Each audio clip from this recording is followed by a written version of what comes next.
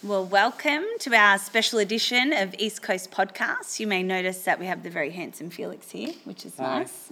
And we also have our friends here, Kerry and Adrian Lumbu. Hello. They are, if you don't know them and you're listening at home, they're principal psychologists of motivating marriages, and they also specialise and are trained in the Gottman method couples therapy, which we've been on that journey with these guys. Actually, here at church, we've hosted one of the workshops as well as attending 7 Principles to Make Your Marriage Work. We've loved the principles personally. They've really impacted us. And we love your work. So it's been a really nice friendship, cheering each other on over the years. And we sit here under very strange circumstances. Yes. And we want to talk about, I guess, and Felix and I being here not as the experts, you guys, and feel free to practice on us today, is where the world is in a really strange place at the moment. And the last 2 weeks particularly have been a lot of stress and pressure. And even for us and our family, who usually chugs on, which I would say with a normal amount of conflict and, you know, what you would expect, we've been under a lot of pressure and stress, have we not, babe? Absolutely. And I think, you know, last week was the first week that we both started working from home, and usually going to work is a nice break, you know, and it's a bit of downtime. But now we're at home together and we have completely different parenting styles. We manage our home completely differently. Now we teach the kids completely differently again, and you know, and last Recipe week for disaster. last week, the first week, it was pretty intense, and there was a lot of yelling happening between us, the kids, and it was a little bit of chaos. And that's why I thought it was so important, this conversation with you guys, because if we're feeling that now, I'm assuming we're not the only ones. And the other factor that, just to throw in there, is all of the workplaces have been turned on their heads. So we've had to restructure. So you've not stopped working and all of those things. So tell us your wisdom. Show us your ways. We're hearing that across the board, by the way. Aren't we? You know, across the board from everyone. And we see a range of clients both in our marriage counselling work that we do at Motivating Marriages, but in our other practice where we have a few other psychologists as well. Obviously, this last couple of weeks has been really intensified with the amount of people coming through the doors, and pretty much every client that we're sitting with, whether they're people that are working on the front line, like doctors and nurses, whether it's teachers, whether it's stay-home mums, whether it's dads coming home and having to work at home, everybody is affected by this crisis. And this coronavirus has literally taken over in more ways than one. And I think the impact that it's had on families is quite significant already. And that comes down to the fact that there is that, as you talked about, that increasing conflict. So conflict, I think it's probably first a good point to recognise that conflict is a very, very normal state of every relationship. And for those of you that are sort of sitting at home wondering, you know, should we be having conflict? The answer is yes, conflict's normal. Don't be alarmed. And it's not the presence of conflict that is concerning in relationships. It's actually how we do conflict that makes or breaks a relationship. So it's not the presence of it. It's all okay. And I think the other important thing to talk about is the fact that conflict and the nature of the conflict that you're going to be having is both happy couples and unhappy couples are fighting about exactly the same things. So I think, Felix, you highlighted a few things like the house, how we run the house, how we parent the kids. Now with the added addition, you've all become teachers for homeschooling. Who knew you had it in you? But still not sure. Not sure. Did I even pass school myself? I don't know. Different types of smart. So parents are at home and they are learning how to do all of this stuff. And so the couples that are really happy in their relationship, they will be fighting about exactly the same things as unhappy couples will be fighting about. It's just how they fight conflict is going to be very, very different. And that's what will really help or hinder us through this time in lockdown, as we're calling it, I suppose, now. I think to further normalise, conflict and whatnot, I mean, you guys attended the 7 Principles for Making Marriage Work by John Gottman, and one of his most famous and noteworthy statistics that he's found in his research is that 69% of problems in every single relationship, so you guys, us here, everybody, in every relationship around the world, 69% of problems never go away. They're what's called perpetual issues. So, it's actually okay that we are suffering these problems. And so you can sort of see it in 2 ways. You can see it in so far as, oh my goodness, are these never going to go away type of thing, which they won't, but you can learn how to do it properly. But you can also choose to look at it a very different way, and that is that I'm not alone in it. If we're having problems here, so are you guys, and so is the next person and whatnot. So if you're having problems at home, look, that's normal, but as Kerry said, it's how you actually deal with them.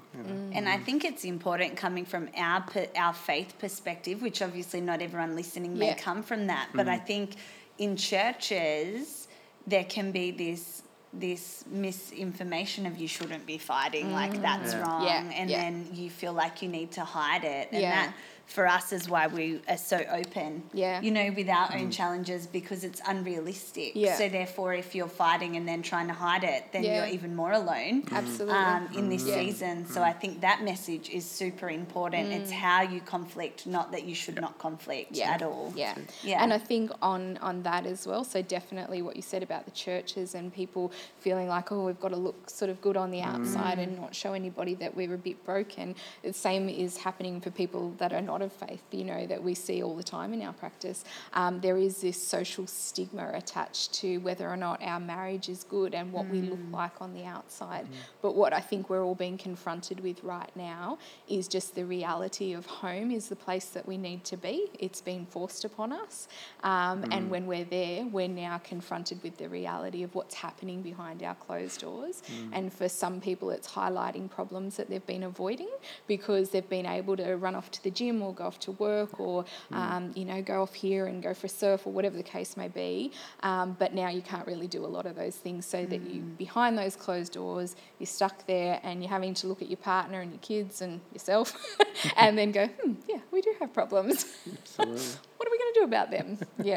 Well, Kerry and I, we have probably close to 40 years of psychological experience between the two of us, right? But we can fight like the best of them. it's just, we can really go at it, can't we, But again, and we know this stuff, and that's the thing, we're trained in this stuff, but you slip into your old ways sometimes, and it's about, being sort of mindful of how we're actually coming across to the other person, taking responsibility for our own emotions and feelings, and just being gentle with each other, really. I mean, I think that's the message, being gentle, especially at this time when we're all sort of cooped up together for longer periods than normal.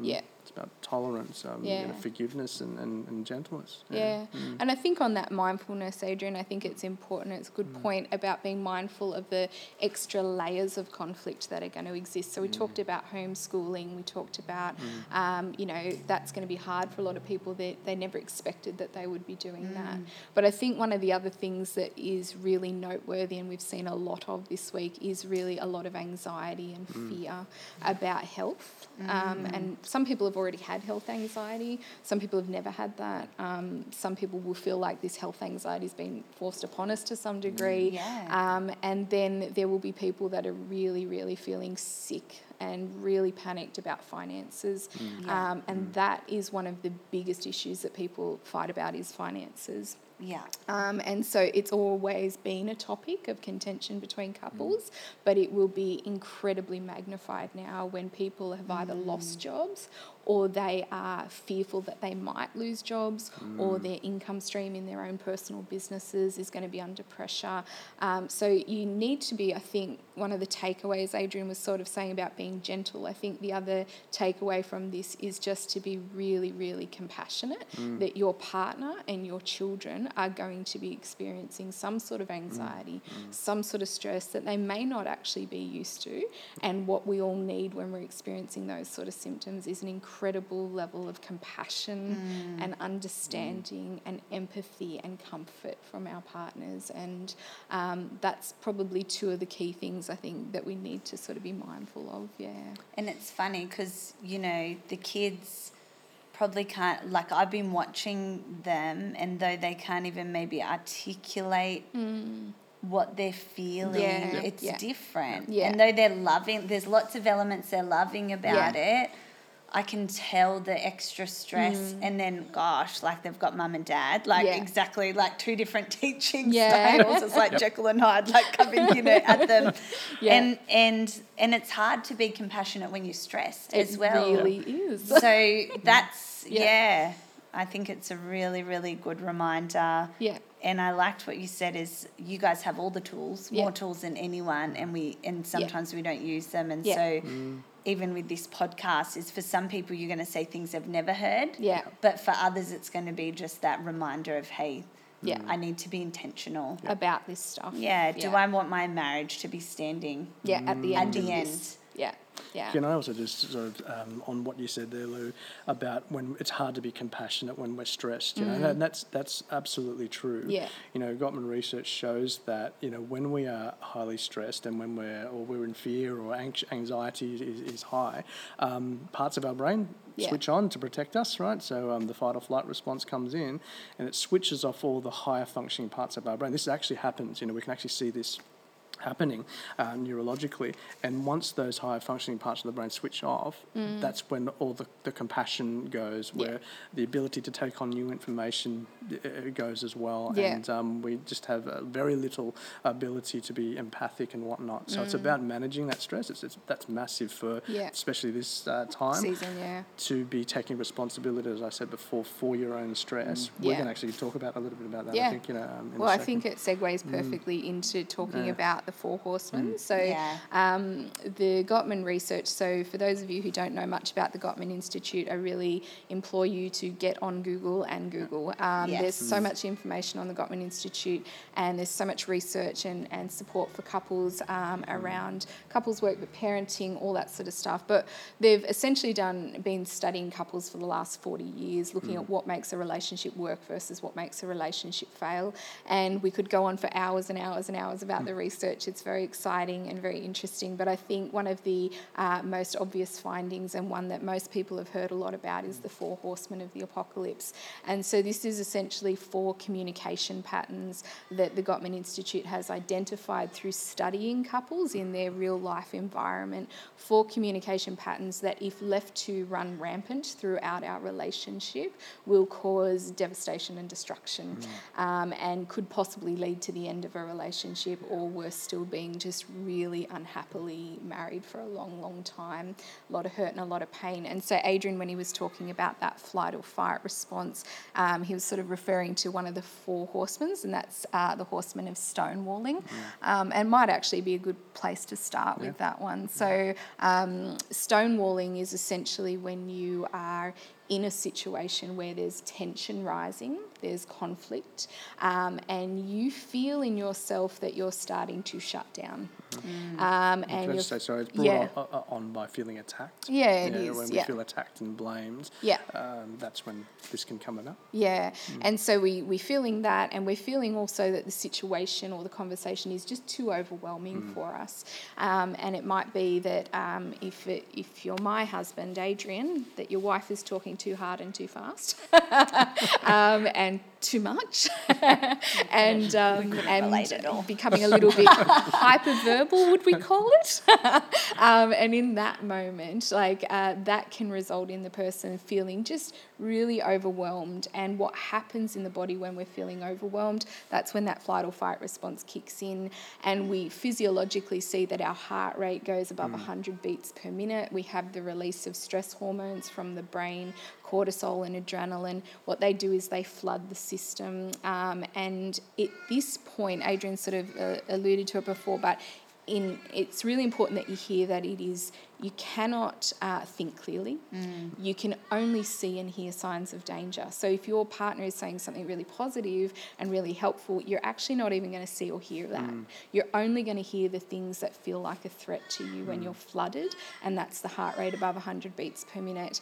The other thing that's going to happen is you lose the ability to problem solve and think creatively. So everybody wants to solve their problems, but you are not going to be able to when you're flooded. The smartest of people in the world are not going to be able to solve these problems, let alone the average person like us, you're just not going to. And then in addition to that, you lack the ability to empathise, and that's what you were saying, Lou, about compassion. It's just not there. You lose that ability, and it's not because you're a bad person in that moment. It's not because you don't love your partner. It's not because you don't care. You just don't have that capacity. And so that is one of the 4 horsemen that's stonewalling.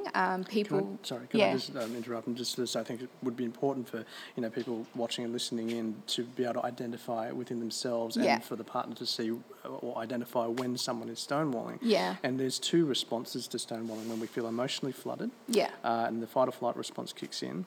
One response is that flight type of mode to avoid. So that's the eyes sort of divert down, the shoulders slump.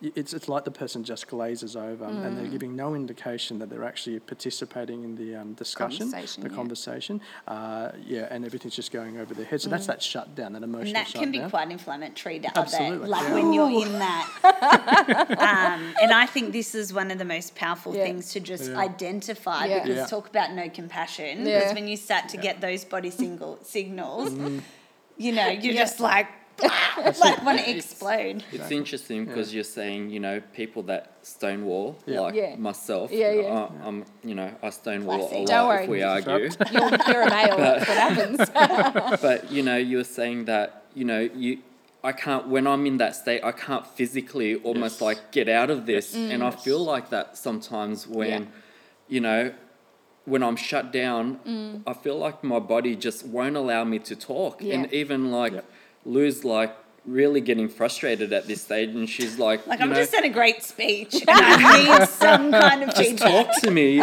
give me some feedback. And physically my body just feels like I just can't get a word out. And it's funny, you say that, it's like when you stonewall, it's this body, physical reaction where your body just can't say something. And it's not just hard, feeling, which I think probably releases a lot of people like Felix in that state to know, okay, I'm not making it up, or I'm not, a bad husband. No. Yeah. Because I think that's really great, and I appreciate so much that you've shared that with people, Felix, and I know Adrian can empathise with you there. And I think it's important to know that men do stonewall more often than women, rather. Let's get that right.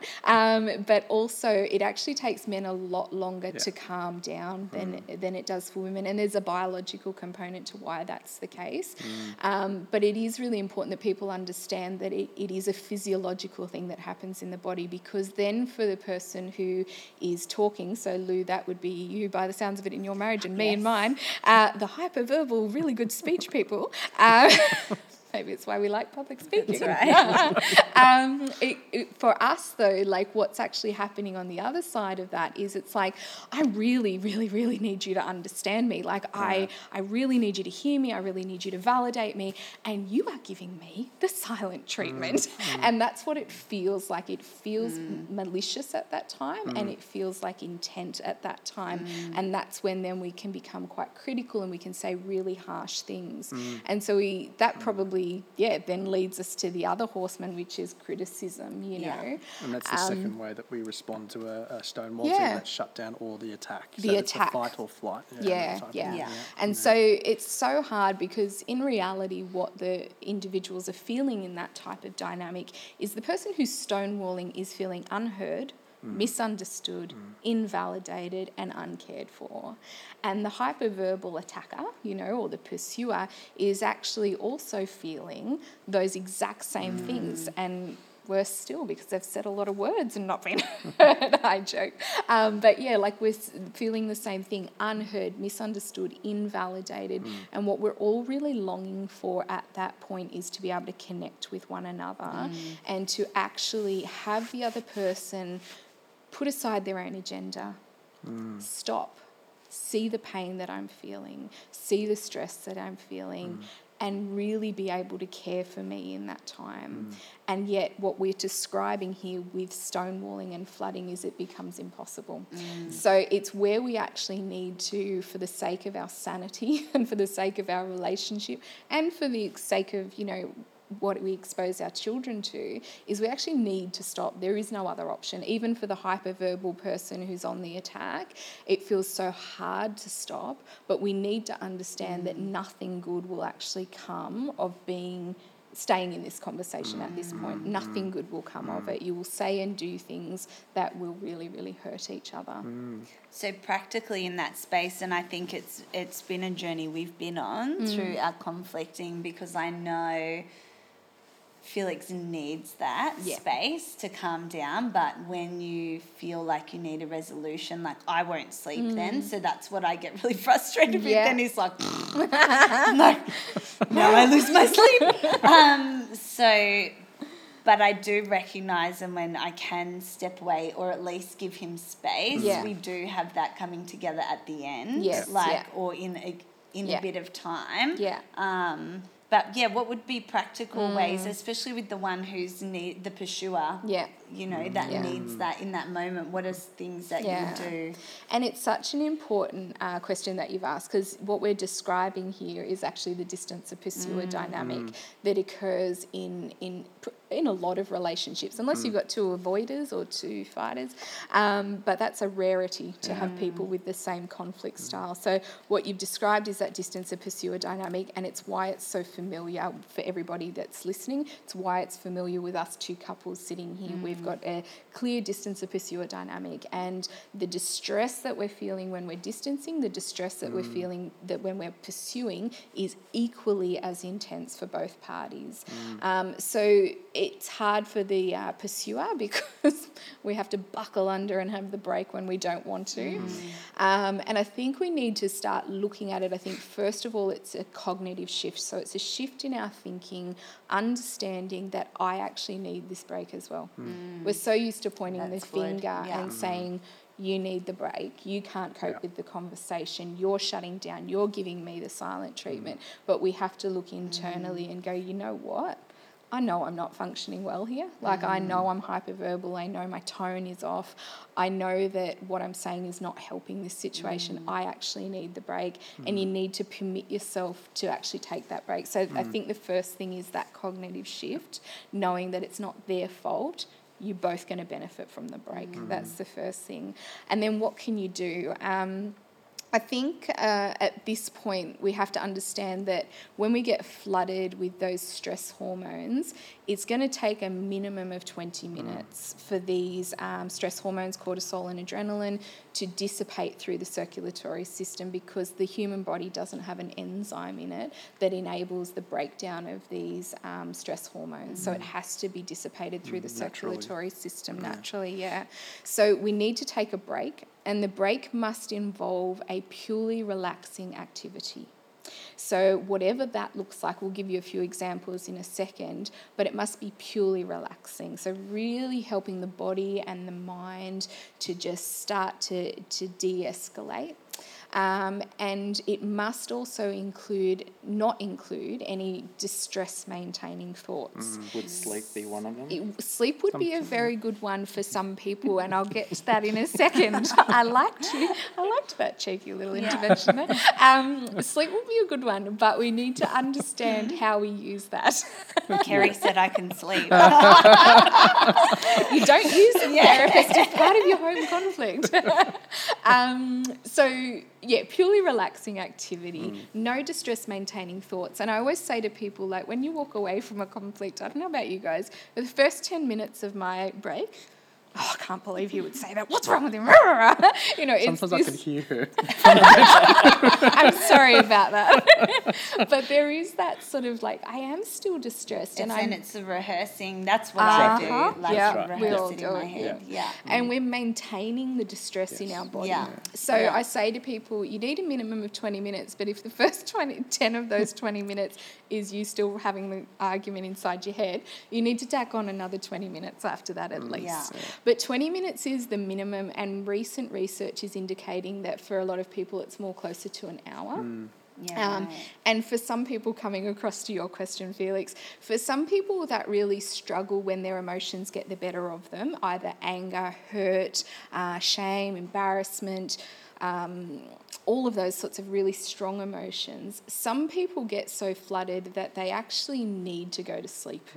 Because it's the only way that they're going to calm down, and they really need to the body needs to go into sort of a complete shutdown and restoration, which is what sleep does provide. For some other people, it doesn't come quite as easily. But we do need to have a non-conflict conversation with our partner. So when we're not in conflict, tell me what happens to you when you get flooded, so that I know what supports you need or what you need to do for yourself so that you can sort of down-regulate. So they're the important things to remember. Minimum of 20 minutes. Some people need more. Purely relaxing activity and no distress maintaining thoughts. And for the sake of your marriage and your relationship, you need to tell your partner that you're feeling flooded before you walk away. You can't just walk away. So the person who's shutting down needs to be able to respect that the other person is feeling really overwhelmed, and they're going to feel a real disconnect and a real possibly even rejection at that point when you walk away from them. So you need to say to them, I'm feeling flooded, and I've got to have a break, but I'm going to come back and we're going to talk about this, because that reassurance is what they need so that they can begin that process of self-soothing as well. We have this dynamic in our relationship, and I always share with my clients, is we got to a point, we battled through this distance or pursuer dynamic for quite some time in the early days of our relationship. And we got to a point where we actually, Adrian said, okay, so when we're fighting, I'm just going to say this. I'm really angry right now. I need to go away, but I love you and I'll be back. And I'm like, fine. And it works, because I just need to know that we're good. Yeah. I know you're cranky, but I know you're coming back. It's all I need. And then I can start that process of self-soothing as well. Yeah. I think that's really good. And I think it's practical. Maybe you're at home and you're listening and you guys have been going, okay. Yeah. But, you know, maybe financial pressure's coming or the homeschooling could get the better of you. And talking about these things when you're not fighting it's so important, but really not natural. No. Like, it's really unnatural to talk about your relationship or talk about potential conflict when you're not in conflict. Do you agree? Yeah. It's amazing when you do it, though, and I think we've gotten pretty good at it over the last few years. We haven't always been good at it, but the more we do our work, the better we get at it. And I think one of the things that I've loved that we've gotten to a point of being able to do is actually go, you know what, I'm actually having a rotten day. Yeah. Everything that could go wrong is going wrong, and I'm actually feeling really on edge. So I'm just letting you know, putting it out there, that anything that I say or do today, it's not necessarily going to be about you. I'm going to do my best to not use the 4 horsemen or any of that sort of stuff, but if I do, just be a bit patient with me, because I'm just having a rotten day. And it's amazing when you can sort of check in with each other and share that, how much that eases the intensity of conflict in your relationship. Yeah, it's a nice thing to get to. So we've been talking a lot about the Stonewalling horsemen. So there are 3 others. And I think it's important to know what they are, because if we can try to avoid these 3 others, it's less likely that we would stonewall, right? Yeah. So the 3 others are criticism, defensiveness, and contempt, right? So these are the other 3, and the 4th one is stonewalling, of course. But if we were to sort of just to give a very quick summary, Kerry, of these 3, if I could, criticism is when you attack and blame somebody, you know, so you use those really attacking you statements, the terms like always and never. So you never do this for me, you always do that, right? So the other person receives that as a lot of blame. Yeah. And criticism is received as an attack on the person, right, so their character in that way. So if we're ever using that type of language with each other and using harsh tone, you know, facial expressions, body language and whatnot that is threatening, that's all criticism. And that then leads to the next horseman, the person receiving criticism, is likely to become very defensive. So defensive is when we are shirking responsibility. So we actually sort of shut down. We can shut down or we can sort of attack back. But really what it's about is that, well, you've attacked me, so I'm going to now not take responsibility of anything, for anything, and I'm going to put and externalise it back onto you. And there's two ways. We do that by the counter-attack, right, and also the poor me victim stance, which we can go through in a little bit of time. And that last one is contempt. And contempt is actually been shown to be the number one killer, or the highest killer of relationships. And that's when one or both of us take a position of superiority over the other. So when we actually are talking down to the other person, when we say things like, I can't believe you've done that, I would never do that, or you should know better, and you're pointing that finger, I'm up here and you're down there, type of thing. Contempt can also be quite subtler, can be in body language, so that sort of sighing and rolling the eyes at the other person, when they're talking, that's contempt. It's showing that, I don't really respect what you're saying, but I'll just let you have your little say, type of thing, but I really know what the deal is here. So these three, if we're using these three, it can definitely lead to stonewalling, and these play off each other as well. Do you agree? Yeah. I love that. Yeah, definitely. And I think if you're at home and listening, don't be alarmed. Yeah. If you can identify in those, I think we're actually more empowered if we can identify it. Absolutely. And then pull back. Yeah. Which we'll continue to talk about. And if you've enjoyed what you're listening to, I encourage you to listen in on the next two. But I would also say, what Kerry said about researching John Gottman's stuff will empower you. You can go, they've got blogs and things. Everything, and when the world opens up again, these things that we're talking about, like the day's worth of workshops, and it's hard to condense it really the is, information because it's so incredibly... there's a lot of it. I didn't have a word for it, but there's a lot, and so we're trying to give you a taste and a teaser of it. So thank you so much, Kerry and Adrian, and make sure you tune in for part 1 and 2. Excellent. Thanks.